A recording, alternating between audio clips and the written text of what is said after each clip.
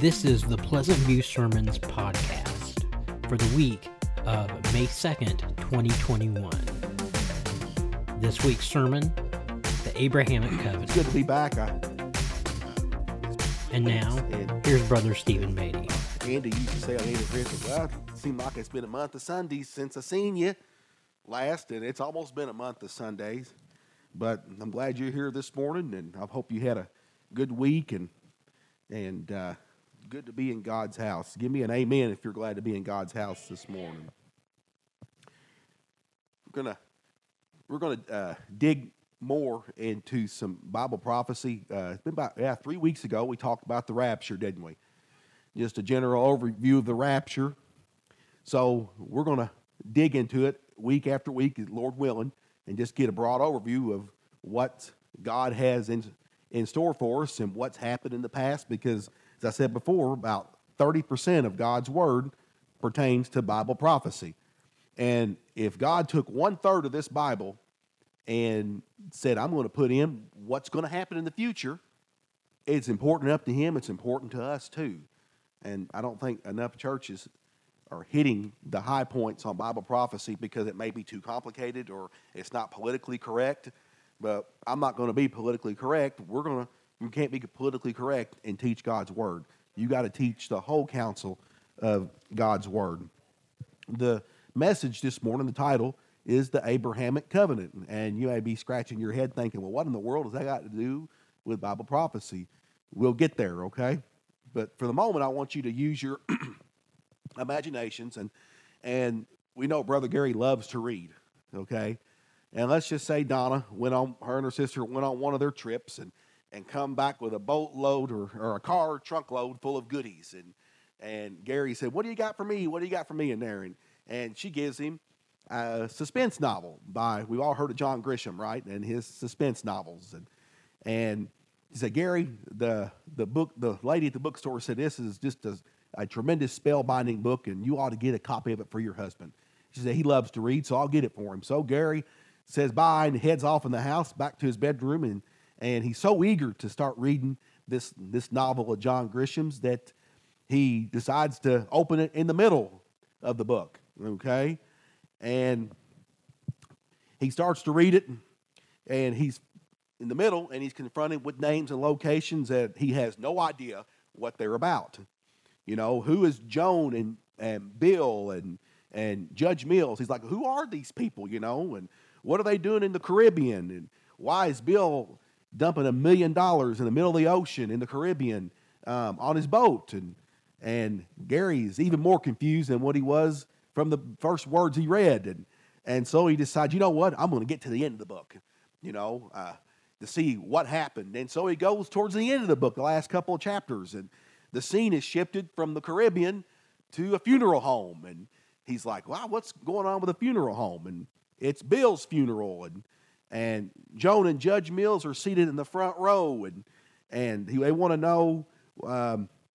Joan leans over to Judge Mills and says, if Bill hadn't dumped that $1 million over the boat, you know, why did he do that for? And then Judge Mills says he didn't know the mafia was after him, and Gary's really confused. He says Caribbean and dumping money over and boats and mafia. He's like, what the heck is going on here? So out of complete frustration, he slams the book shut, and he goes and finds Donna and slams that book down and says, honey, my dearest, thank you for the book, but I think old John Grisham has just lost his mind. You know, he's completely out of touch. Well, you know, I know this analogy is kind of subtle, but it proves a point that when it comes to the Bible in general, people can get confused about the Bible. And when it comes to Bible prophecy, people get confused. You know, we think of, at the end of the book, if you start reading Revelation, that we're going to get it all figured out, the things that are still yet to come. So you don't want to start reading in the end of the Bible, Revelation, and you don't want to go to the middle in Ezekiel and Daniel, where they prophesy those things that are to come in that are realized in Revelation. If you want to understand the Bible, and if you want to understand anything about prophecy, where do you start? In the beginning. We start in the beginning. And it tells us everything in the book of Genesis. We're going to be in Genesis chapter 12 this morning, and that's what Genesis means, the beginnings of everything, and we find everything in the beginning. Now, when you think of the book of Genesis, the most important things that come to your mind are the creation of the world and Adam and Eve and the great flood, Noah and the ark, that famous story, and the fall of man, and then the Tower of Babel and man's ultimate rebellion against God. You know, you think about that, all those historical things I just named, they're all crammed in the first 11 chapters in the book of Genesis. All of those are crammed in those first 11 chapters. And out of a 50-chapter book of Genesis. And it's almost as if God is saying, you know, by the way, these are how these things come to be. And those first 11 chapters, the theme is man's alienation from God. Man getting further and further and further away from God. God created man, you know, and he placed Adam and Eve in that perfect garden, and we know exactly what happened. They ended up rebelling against God.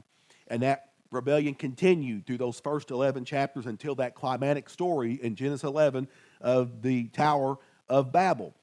And you know, at that point, and I'm sure you would agree, God would have been perfectly justified in condemning man for eternity, separated from him forever. He would have been justified. Does anybody disagree with that?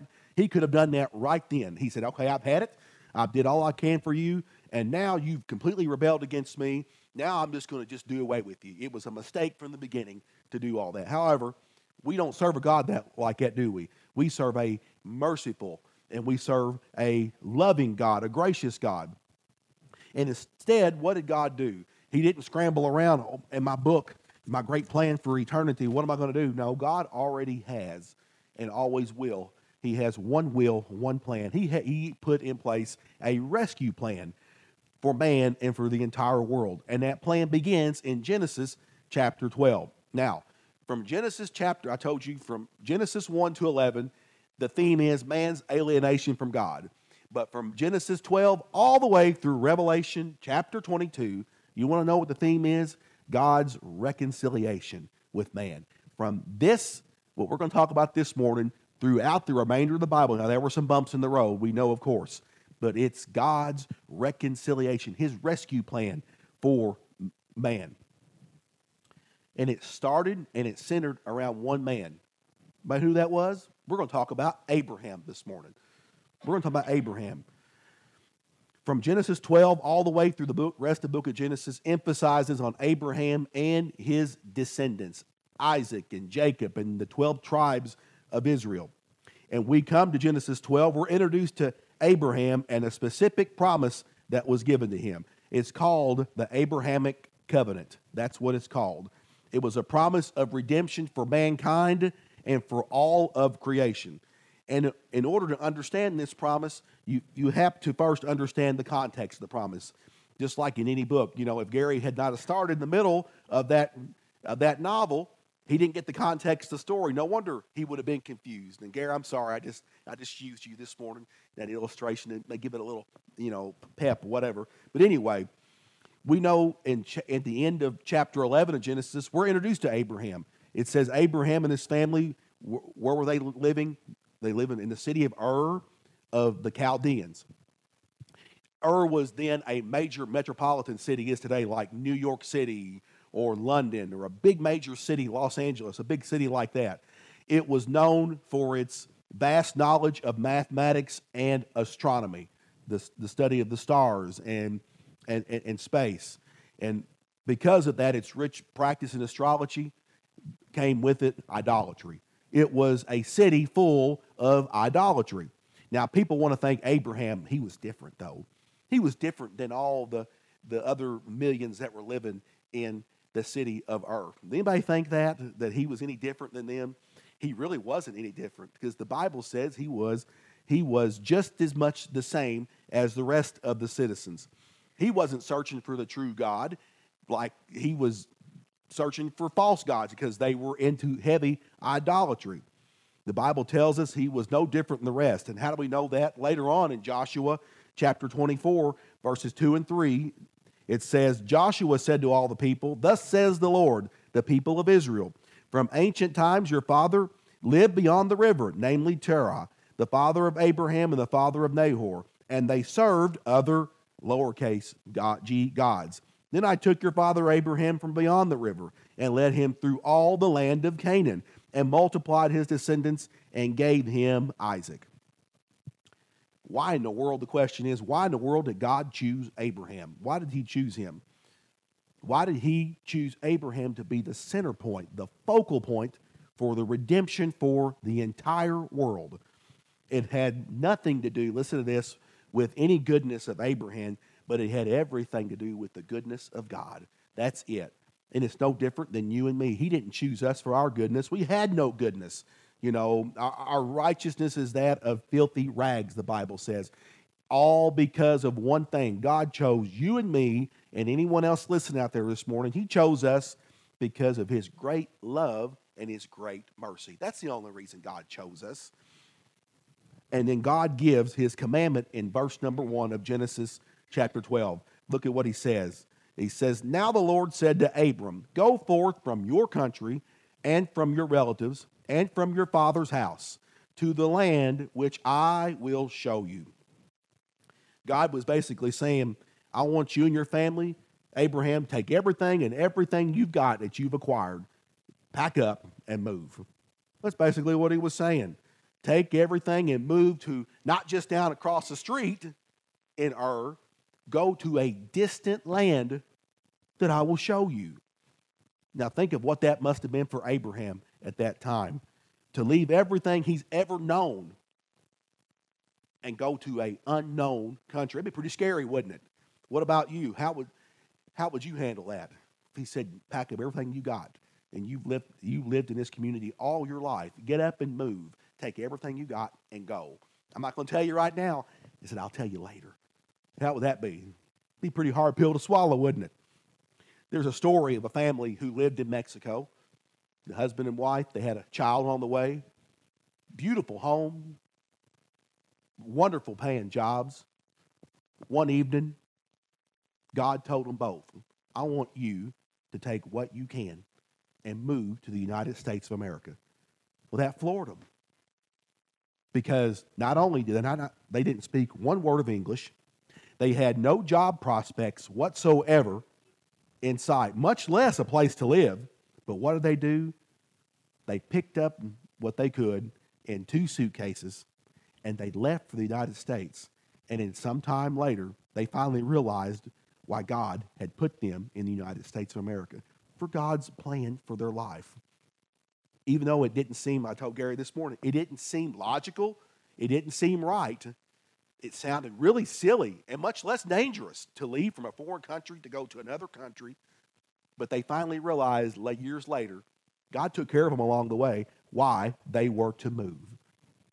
And it's the same thing here with Abraham. He said, I want you, no matter even if it doesn't make the slightest bit of sense, I want you to pack up and get ready and go to a land I will show you. Someone once said about Abraham, they said, God's commands are not always followed and accompanied by reason, but God's commands are always accompanied, listen to this, by a promise, whether spoken or unspoken. Every command he gives us comes with a promise. He said, I'll never leave you, I'll never forsake you. If you'll be obedient, God will take care of you. He'll see you through whatever that is. Someone here this morning, you may have been, or somebody listening, you may have been a point in your life where God told you something very clearly he wanted you to do. I think he has every one of us at some point. And it may not have made one iota of sense. Any of us been there, it'll make no sense at all. But you go on and you do it anyway. Because if you don't, I think of Jonah. He found out, didn't he? If you don't do as God says, he's going to get you one way or another. Abraham didn't take that chance. By faith, he went. Whether it makes any sense or not. Get up and move. Remember, God gives us a command, and it may not always make sense, but there's a promise attached to it. And that was true of Abraham. And then we find the promises that follow this command in verses 2 and 3 of Genesis 12. He says, and I will make you a great nation, and I will bless you, and make your name great, and so you shall be a blessing. Verse 3, and I will bless those who bless you, and the ones who curses you, I will curse. And in you all the families, not just of his native tribe, all the families, what did it say? Of the earth will be blessed. Now, let's look at the three components. Later on, we're going to look at the characteristics of this promise. Let's look at the three components quickly. Number one, in verse 1, he promised a land. Okay? I don't know if I gave that to you, Daniel, or not. But anyway, God promised a land.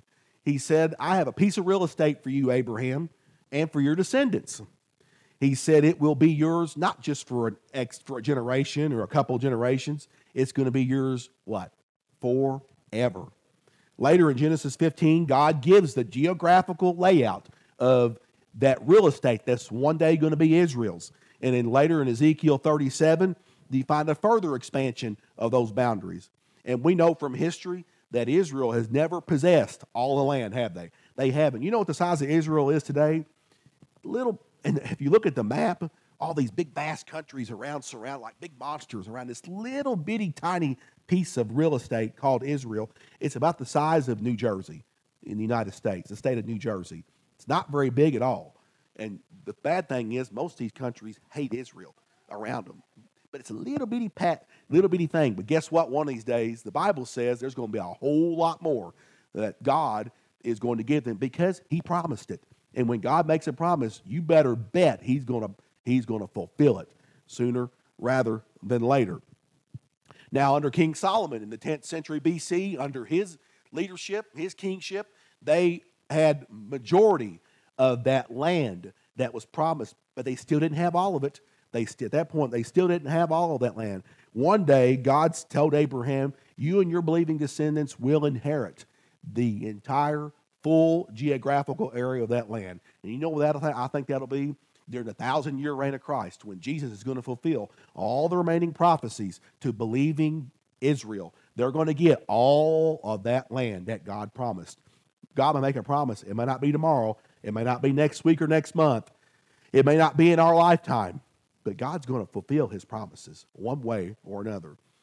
Now, when you hear stories in the Middle East, you usually don't hear very many good stories, do you? It's always conflict and turmoil, Unabombers in the Middle East, and threats against Israel and Iran getting a nuclear weapon, and they're going to annihilate not only the United States, but they're going to annihilate Israel as well. They don't think they deserve to be there. When you boil it right down to its essence and you peel away at that proverbial onion, guess what it's all about? That little piece of ground that Israel has. The Palestinians think it's theirs. Israel says it's theirs. I'm going to go off what God says in God's words. It's Israel's, okay? And one day, they're going to have every last piece of it, whether Iran or the Palestinians or whoever likes it or not. It's going to be Israel's because God said it. And he said it right here in Genesis chapter 12. I think he meant every word he said, amen? He did. One day, he's going to fulfill that promise. Now, the second component is God promised a seed. In verse 2, he promised a seed. He said, I'll make you a great nation, and I will bless you. He said Abraham was going to be the father of a tremendous nation. And in fact, in Genesis chapter 22, God expanded on how great that nation would be. Look at Genesis 22 and verse 17 on the screen. He said, indeed, I will greatly bless you, and I will greatly multiply your seed as the stars of the heavens and as the sand which is on the seashore. And your seed shall possess the gate of their enemies. He said, Abraham, your descendants are going to be so numerous, just like all the stars in the heavens and all the sands on the seashore.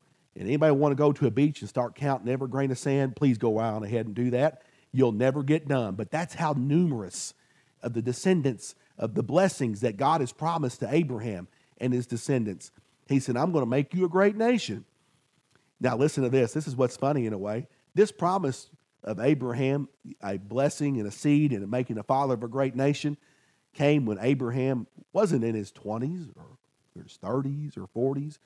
Abraham was 75 years of age. Gary, how would you like to be that put on your shoulders? Even at 71 right now. And you know, you may have 15, 20, 10 years, who knows, whatever God has ordained for you. Abraham was 75 years old. The writer of Hebrews said in chapter 11, verse 12, he described Abraham at that time, listen to this, quote, as good as dead. He said, Abraham, when this promise was given, he was as good as dead. Sarah, his wife, probably looked at him and said, honey, you're looking as good as dead. Have any of you wives ever looked at your partner and said, he looks as good as dead? Have they ever done that? Sometimes I feel like I'm as good as dead. Sometimes, but wore down. We've all felt that way at times. But Sarah thought, Abraham, you're as good as dead. And now here God's given you this promise. You're going to be a father of a great nation. On top of that, Sarah, at that time, folks, was barren, wasn't she? No children, no prospects of a child whatsoever, and not even in their wildest dreams did they think of having any children because she was barren. But God said, no, I'm going to make you, Abraham, and you, Sarah, a father and a mother of a great, great nation. God said, not only am I going to give you a land, a seed, I'm going to give you third, I'm going to promise you a blessing. In verse 3, all the families of the earth, not just the Israelites, the families of the earth will be blessed. And this is the climax of the promise. A worldwide blessing to Abraham and all the descendants they would have. What is God talking about? You know, some people think that Abraham was thinking of some just general blessing, you know. Now, we know that the three major world religions, Islam and Judaism and Christianity, did you know they all three have one thing in common? One very few things in common. One of them is, even Islam, they believe that Abraham is their spiritual forefather. Even Satan will take kernels of truth that really is truth and put it in forth to these Islam. They're being so greatly deceived by the lies of Satan. But a kernel of truth has to be put in there to make it work. Abraham is their spiritual forefather, and that is true. He is our spiritual forefather, the Jews and Christians alike. Father Abraham, remember that song, Father Abraham and many sons? You know, he is our spiritual forefather. People say in that sense that all the world is through Abraham is going to receive a blessing. I don't believe God meant that in this verse, and I'm going to explain why. God had something very specific in mind in this verse. He said, Abraham, through you, listen to this, one is going to come that is going to redeem mankind and reverse that curse that has been placed on the earth. Through you, Abraham, the Savior of the world is going to come. It says it, verse 3. Did you read it? It's not really there in print. You're thinking, how in the world do you get a Savior out of verse 3? Well, the simple phrase, through you, Abraham, all the nations of the earth will be blessed. And I'll tell you what, all the nations of the world are blessed because of Jesus and Jesus alone. What he came to do, to die, to give us a chance. Every man, woman, and child a chance at eternity. Forgiveness of sins, eternity of salvation. And also because of the New Testament, how it interprets these verses in the Old Testament. You know, some people, we'll get to their verses in just a minute, some people believe Abraham knew that there was a general blessing, but he really didn't understand the whole picture of what God had in store. Does anybody believe Abraham really didn't understand that there was going to be a Savior to come and all that? Anybody believe it? You don't have to answer because I'm going to tell you right now. He did know. Abraham knew fully well because Paul explains it to the church of Galatia. The Bible tells us Abraham had a very clear understanding of what this blessing would be. Galatians chapter 3, verses 6 through 8. And we'll get to those verses, but I'm going to give you the context real quick of why Paul was writing this letter to the church of Galatia. The church of Galatia had been infected by false teachers.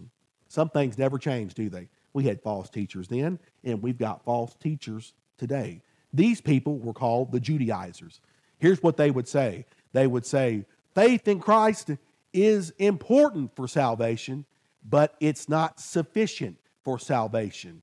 You got to believe in Jesus and be circumcised and be baptized and do this and this and this and on. It's faith and works, they said. That's false teaching, folks. Today, we still have the same thing going on in different portions of Christendom. They say faith in Christ is important, but you got to be baptized. You got to join the church, and you got to partake of all the sacraments. On and on and on it goes. Faith and works, just like the Judaizers had taught. The Apostle Paul says no, absolutely N-O, no, that's not true. In Galatians 1:8, Paul made it very clear. He said that if anybody preaches a gospel other than in faith in Christ and Christ alone, he said, let that person be accursed. He was being nice. But in the Greek, let that person be anathema. Literally, let him be damned. That's what he was saying. Anybody who preaches any gospel or any false teaching other than the gospel, Paul said, let him be damned. That's exactly what's going to happen to him. That's exactly what's going to happen. The Bible says it's in faith in Christ alone that saves. Amen? And to prove that, the Galatians, he tells the story of Abraham. Look at Galatians 3:6.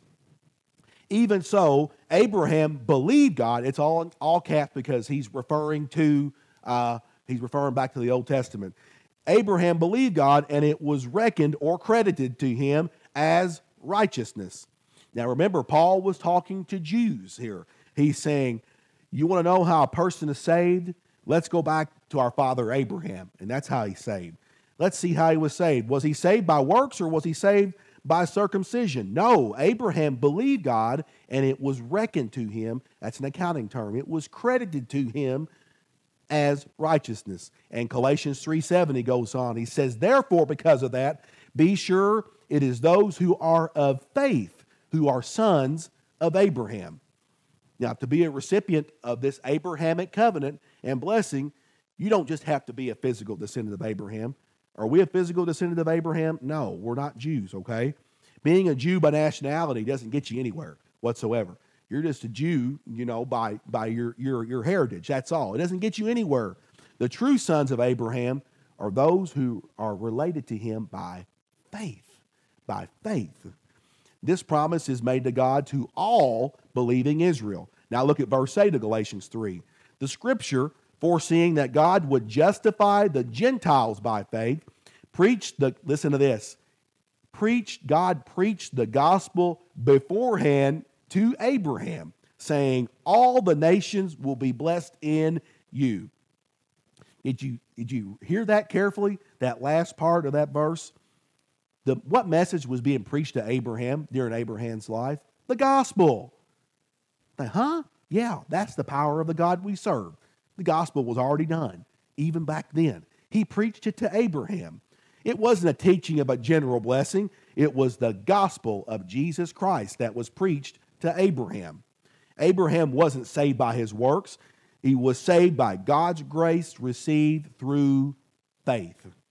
Abraham believed God, and it was reckoned to him, credited to him as righteousness. Now, I know this is kind of lengthy because this is so important to understand Bible prophecy. So please bear with me. The next few minutes, get your long boots on, and we're going to tread through some theological waters here. We'll get to the other side, I promise you. But this is so important to understand this morning. And you may already know this. I'm sure we all do, but it's a good reminder of what God's trying to tell us here. The question, have you ever been asked, how were people in the Old Testament saved? Pre-Christ, right? How were people in the Old Testament saved? You know what you tell them? They were saved the same way you and I were saved. Remember these three statements. Remember them very well this morning. Number one, it doesn't matter whether in the Old Testament or the New Testament, the basis of salvation is God's grace, His unmerited favor of love to us. God's grace and grace alone. Doesn't matter when you lived. We're all saved not by our works. We're not saved by works whatsoever. We're saved by God's grace. Number two, the means of salvation is what? Christ's death. Okay? That's how we receive salvation. Somebody had to die for the sins of the world, and it was Jesus Christ who did. That's God's grace, His willingness to give what we don't really deserve at all. We don't deserve nothing but eternal hell and separation from God. But it had an expression in time and history. It occurred at Calvary on the cross of Jesus Christ. What does Romans 5:8 says? But God demonstrates His own love towards us in that while we were yet sinners, what happened? Christ died for us.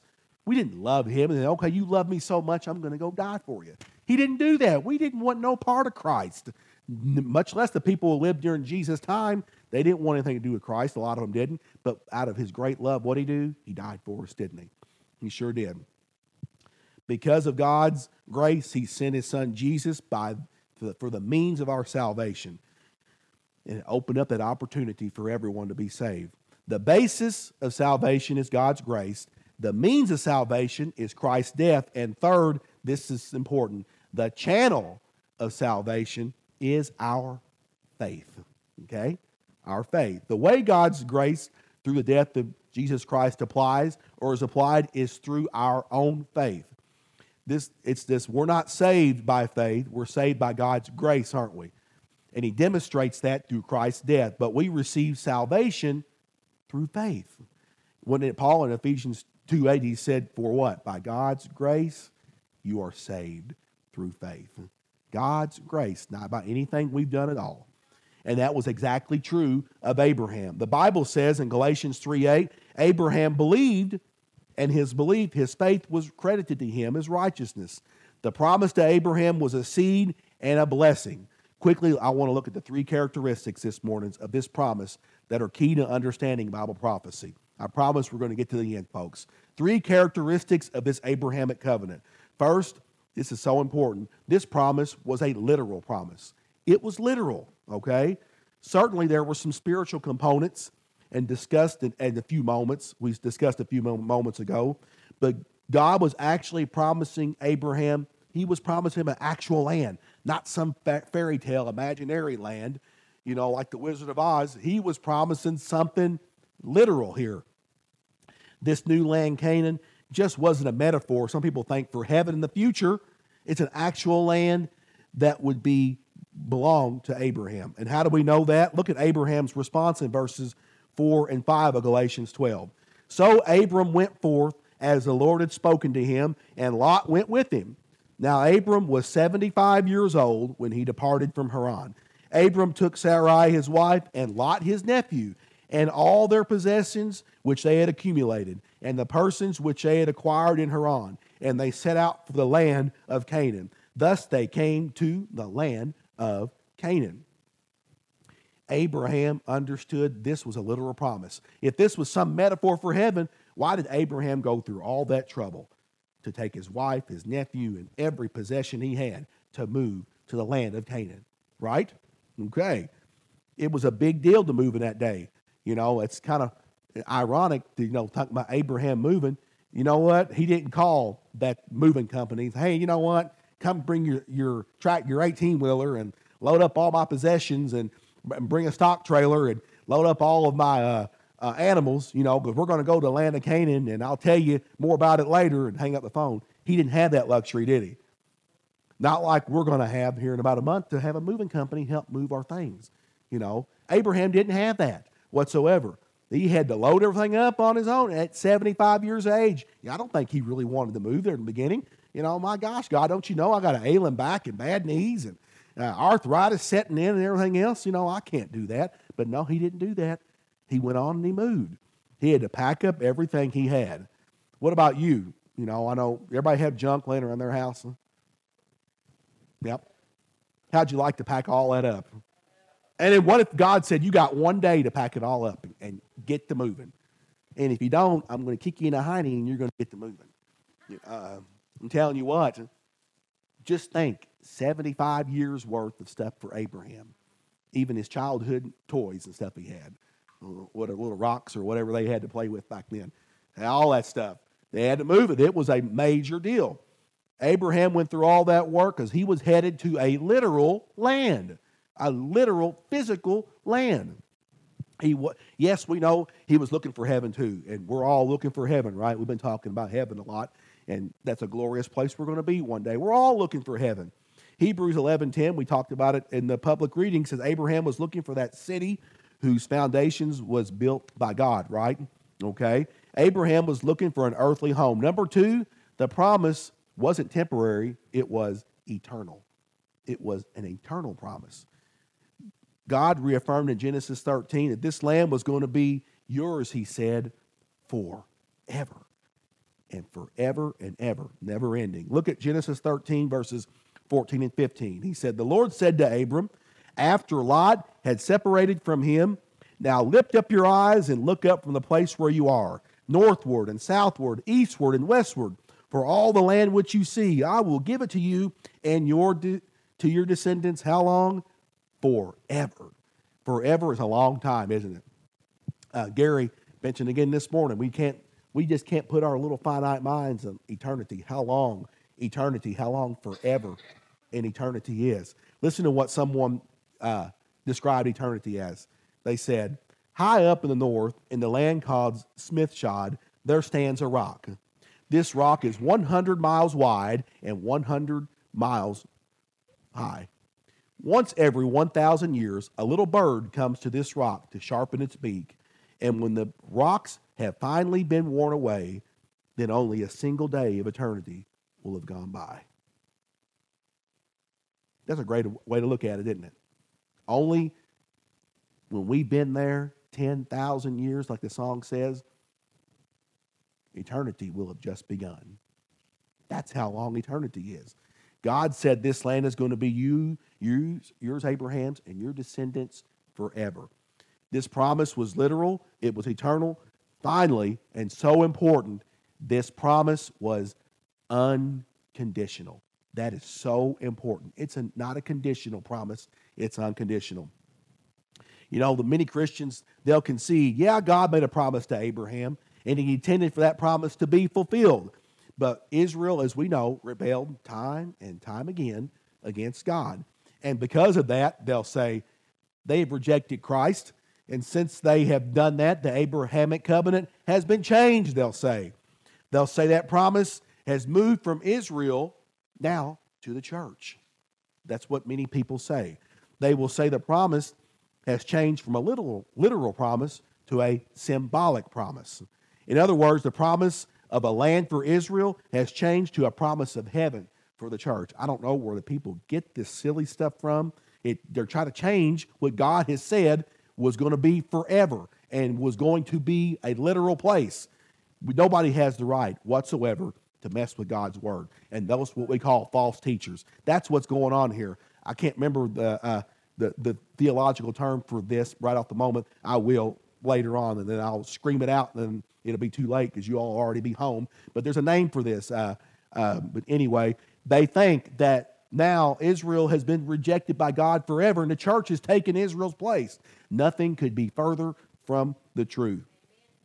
They'll go on to say that, yes, descendants of Abraham and of David, David and Abraham will sit on the throne in Jerusalem and rule over the world, but that's been changed and transferred to the church. They'll say Christ is going to rule from the throne of your own heart and live forever and ever. What are we to say about all that? You know, yeah, we read in Scripture over and over. There are conditional promises that were made to Israel. Over and over again, God promised blessings, and he also promised curses, didn't he?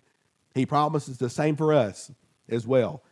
He said, if they'll follow the law, I'll bless you. If you don't follow the law and you disobey me, I'm going to curse you. Remember, in fact, as Moses prepared the Israelites to enter the promised land of Canaan, we find these words in Deuteronomy 11, verses 26 and 28. He said, see, I am setting before you today a blessing and a curse. The blessing, if you listen to the commandments of the Lord your God, which I am commanding you today. And the curse, if you do not listen to the commandments of the Lord your God, but turn aside from the way which I am commanding you today, by following other gods which you have not known. In all of Israel's history, there's been blessings and curses and blessings and curses. They were blessed when they followed God, but if they didn't, they were judged by God. Calamity and exile. We know this. We know the history of Israel. Now, here's one thing to remember. These blessings and these curses came through Moses. But listen to this. The promise of Abraham came 430 years before the law. 430 years from Abraham to Moses. God is saying these conditional promises I gave to Moses in no way, shape, or form negate the promise that I have given to Israel and to Abraham. To give you an illustration, let's say a couple, they had their first child, and God has blessed them with, a pretty good estate, and they got some money, good jobs, and they've acquired some stuff, inherited some stuff from descendants, and they want to make a will. Okay, you make a will. It's a smart thing to do, to leave stuff to your children and grandchildren.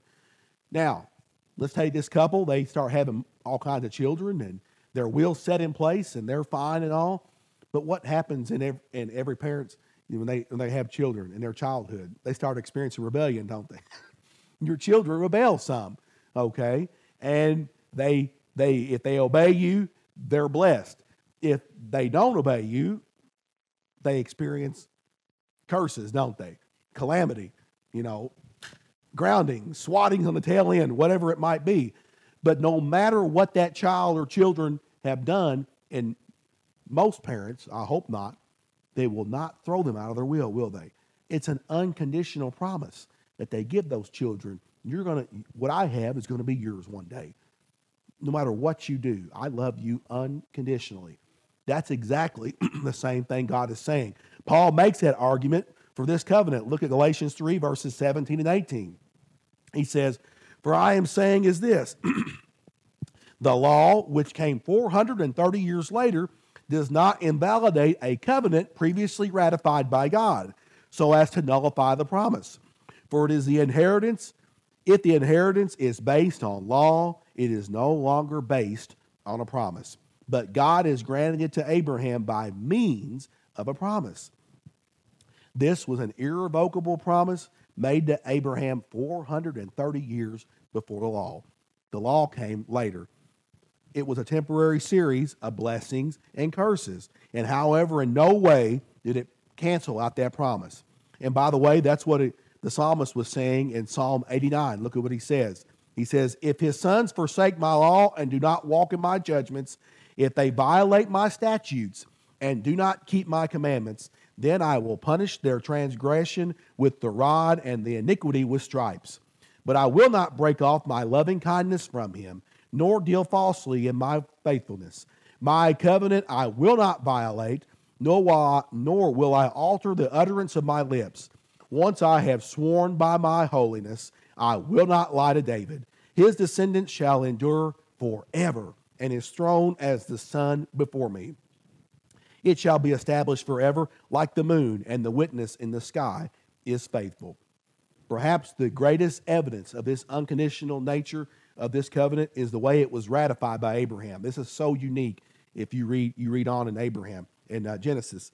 Before Abraham ever got any further with God, he wanted to know if God was going to keep his end of the bargain. And he wanted to know, show me that this is really going to happen. I want that assurance. And in verse 8 of Genesis 15, Abraham asked, "Oh Lord, how may I know that I'm going to possess this land?"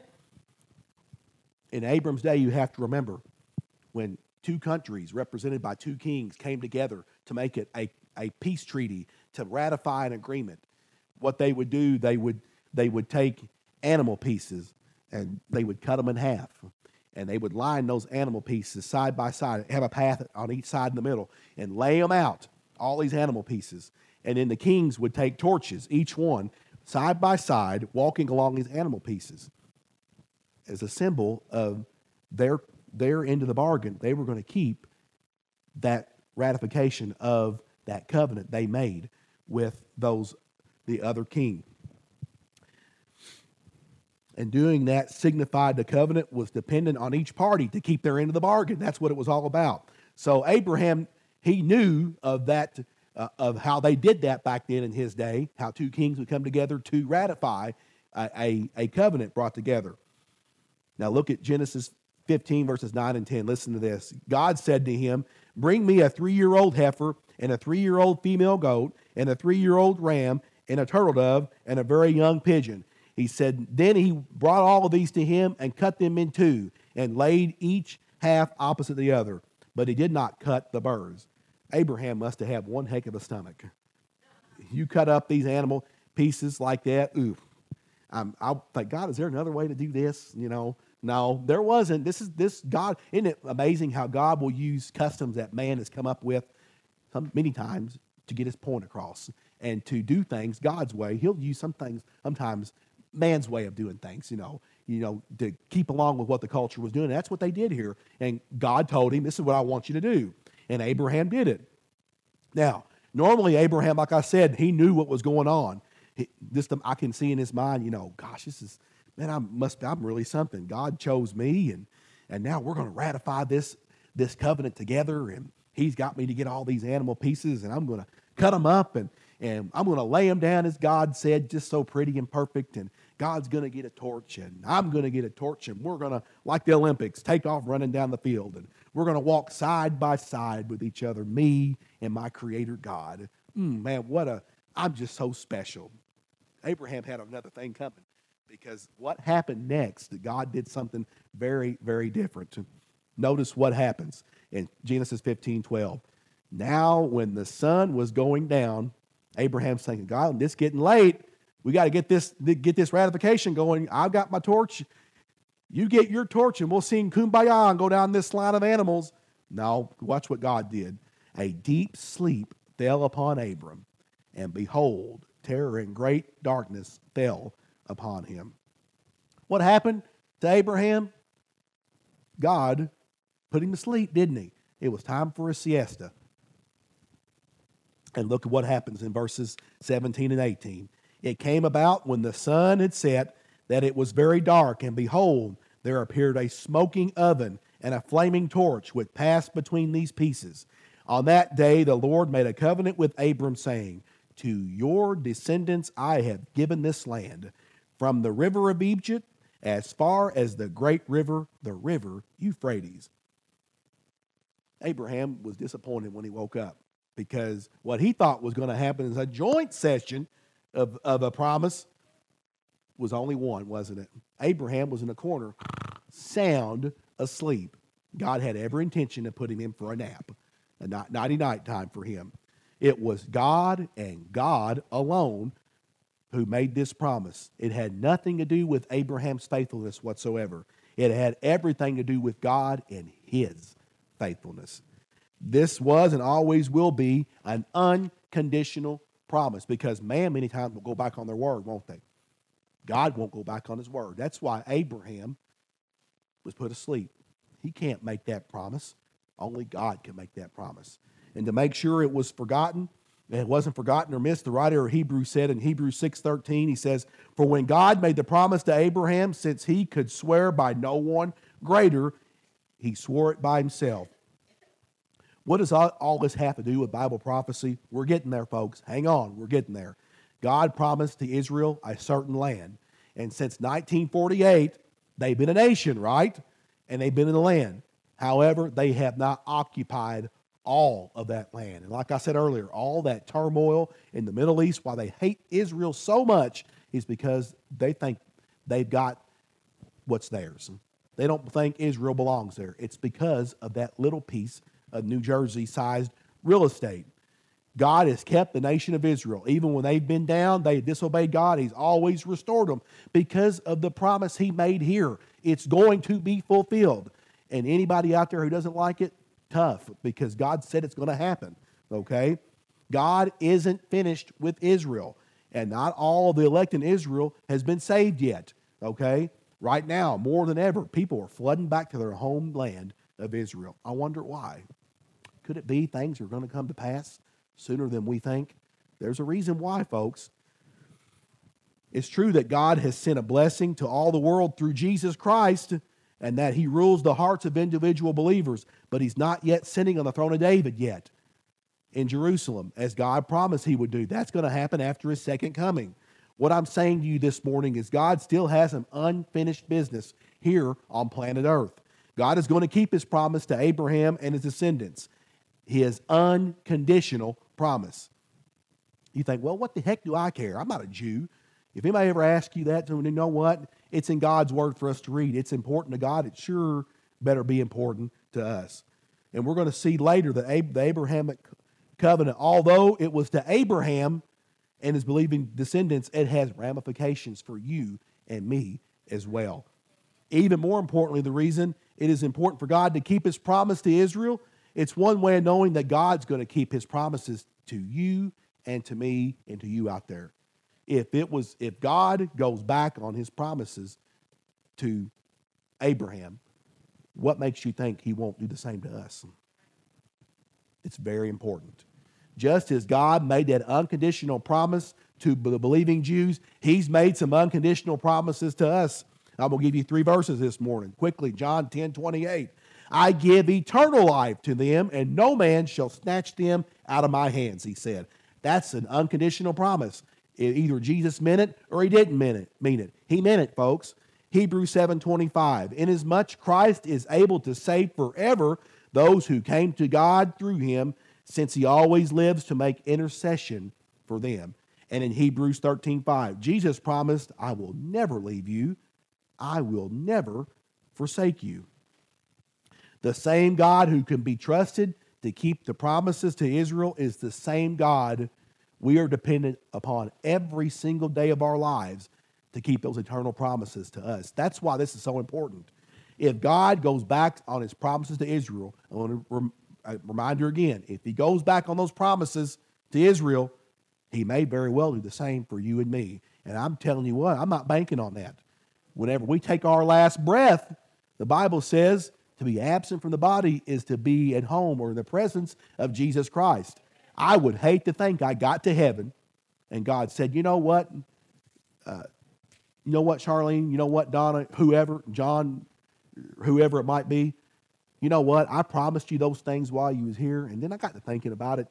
You know what, I'm going to base it off your works, and guess what, you don't have enough good works, so I'm going to condemn you out of my presence forever.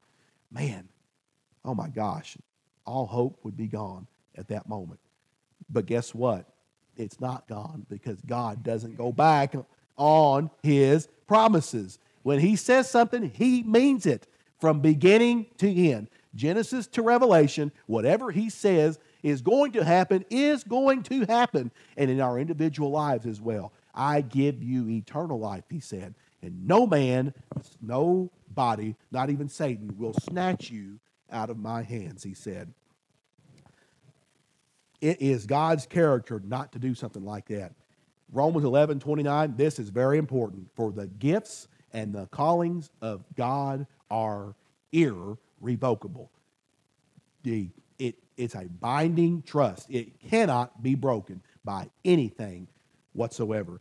Just as we can depend on the character of God to secure those unconditional promises made to us, we can depend that God's going to do the same to Abraham and his believing descendants. It's a promise that has great ramifications for you and me. And as we go on the weeks ahead, we're going to find out those promises mean so much to you and me as we go on a little bit further into Bible prophecy. Let's bow together in prayer this morning. Speaking to the audience out there who will be listening to this message at a later time, you know, this has been a little bit different. This has been a refreshing course of how everything come to start with a promise. God gave Abraham and his believing descendants an unconditional promises of things that are yet to come, that haven't happened yet. And yeah, here we are, almost 6,000 years later. Here we are now at the point in your life, maybe you want to be part of that great promise. You're probably not a Jew, but that doesn't matter. Jews and Gentiles, Jesus come to save us all, to give us all eternal life, not just a few. He's died for the sins of the entire world. And you may have that opportunity this morning. Maybe the Holy Spirit's really working on you, and you know there's no hope in anything else, in government or a movement, or, you know, nothing else can save you but in faith in Christ and Christ alone this morning, because that's what the Bible teaches. Jesus Christ and Christ alone is the only way to the Father, the Bible says.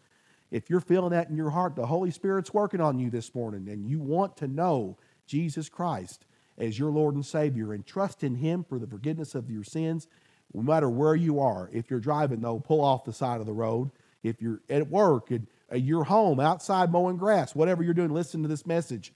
You can say this simple prayer of faith right now that you can be saved by the blood of Jesus. Dear God, thank you for loving me. And I know that I have failed you in so many ways. and I'm truly sorry for the sins in my life. But I do believe what I have heard this morning, that you love me so much, you sent your son, Jesus, to die on the cross for my sins, not by any of my good works. My works are worthless before salvation, but by what Jesus and Jesus alone did to save me from my sins. Thank you for loving me, and thank you for forgiving me. And I'm praying this morning you'll help me spend the rest of my life serving you. And I pray this in Jesus' name. If you prayed that prayer this morning and you really meant it with all of your heart, you are a child of God. Prior to that, you were separated from God. That wall of sin kept building and building, and you were more and more separated from God. You are now a child of God. You're going to want to give a testimony to anybody and everybody you know and see. It's going to be on your heart to tell what Jesus did for you. He forgave you of all the sins, past, present, and future. You're going to want to give that testimony. You're going to want to get in a Bible-believing church, just like this one here at Pleasant View Missionary Baptist. If you're a follower of Christ, we welcome you here this morning. You can look at our information on pvbaptistchurch.org. Our great technician, Daniel, has done phenomenal work to make it so easy to get on there, to look at our sermons, to look at our information, our contact information, and the doors are open to you. Or if you're not near us, a Bible-believing church that teaches the whole counsel of God's Word, you're going to want to get into a Bible-believing church. If you are now a follower of Christ, we welcome you here. Or go someplace else where the Bible is taught, not milk toasted and just taught to what the people want to hear to make them feel good, a feel-good moment. They're going to teach about sin, salvation, and how to grow as a Christian. You can't do it by yourself. You're going to need other mature Christians to help you grow, just like a baby. You need that meat of God's Word to grow in your faith. You're going to want to do that this morning, and we welcome you here as well. Father in heaven, we pray that no one this morning who has had that call of salvation put onto them by the Holy Spirit will resist that call. We pray they won't resist it, that they'll move forward and accept Christ as Savior. And we pray all this in Jesus' name. Amen.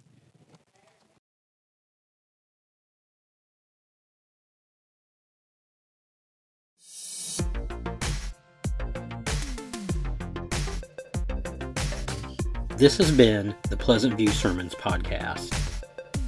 For more information about our church, including service times and videos of our latest sermons, visit our website at www.pvbaptistchurch.org.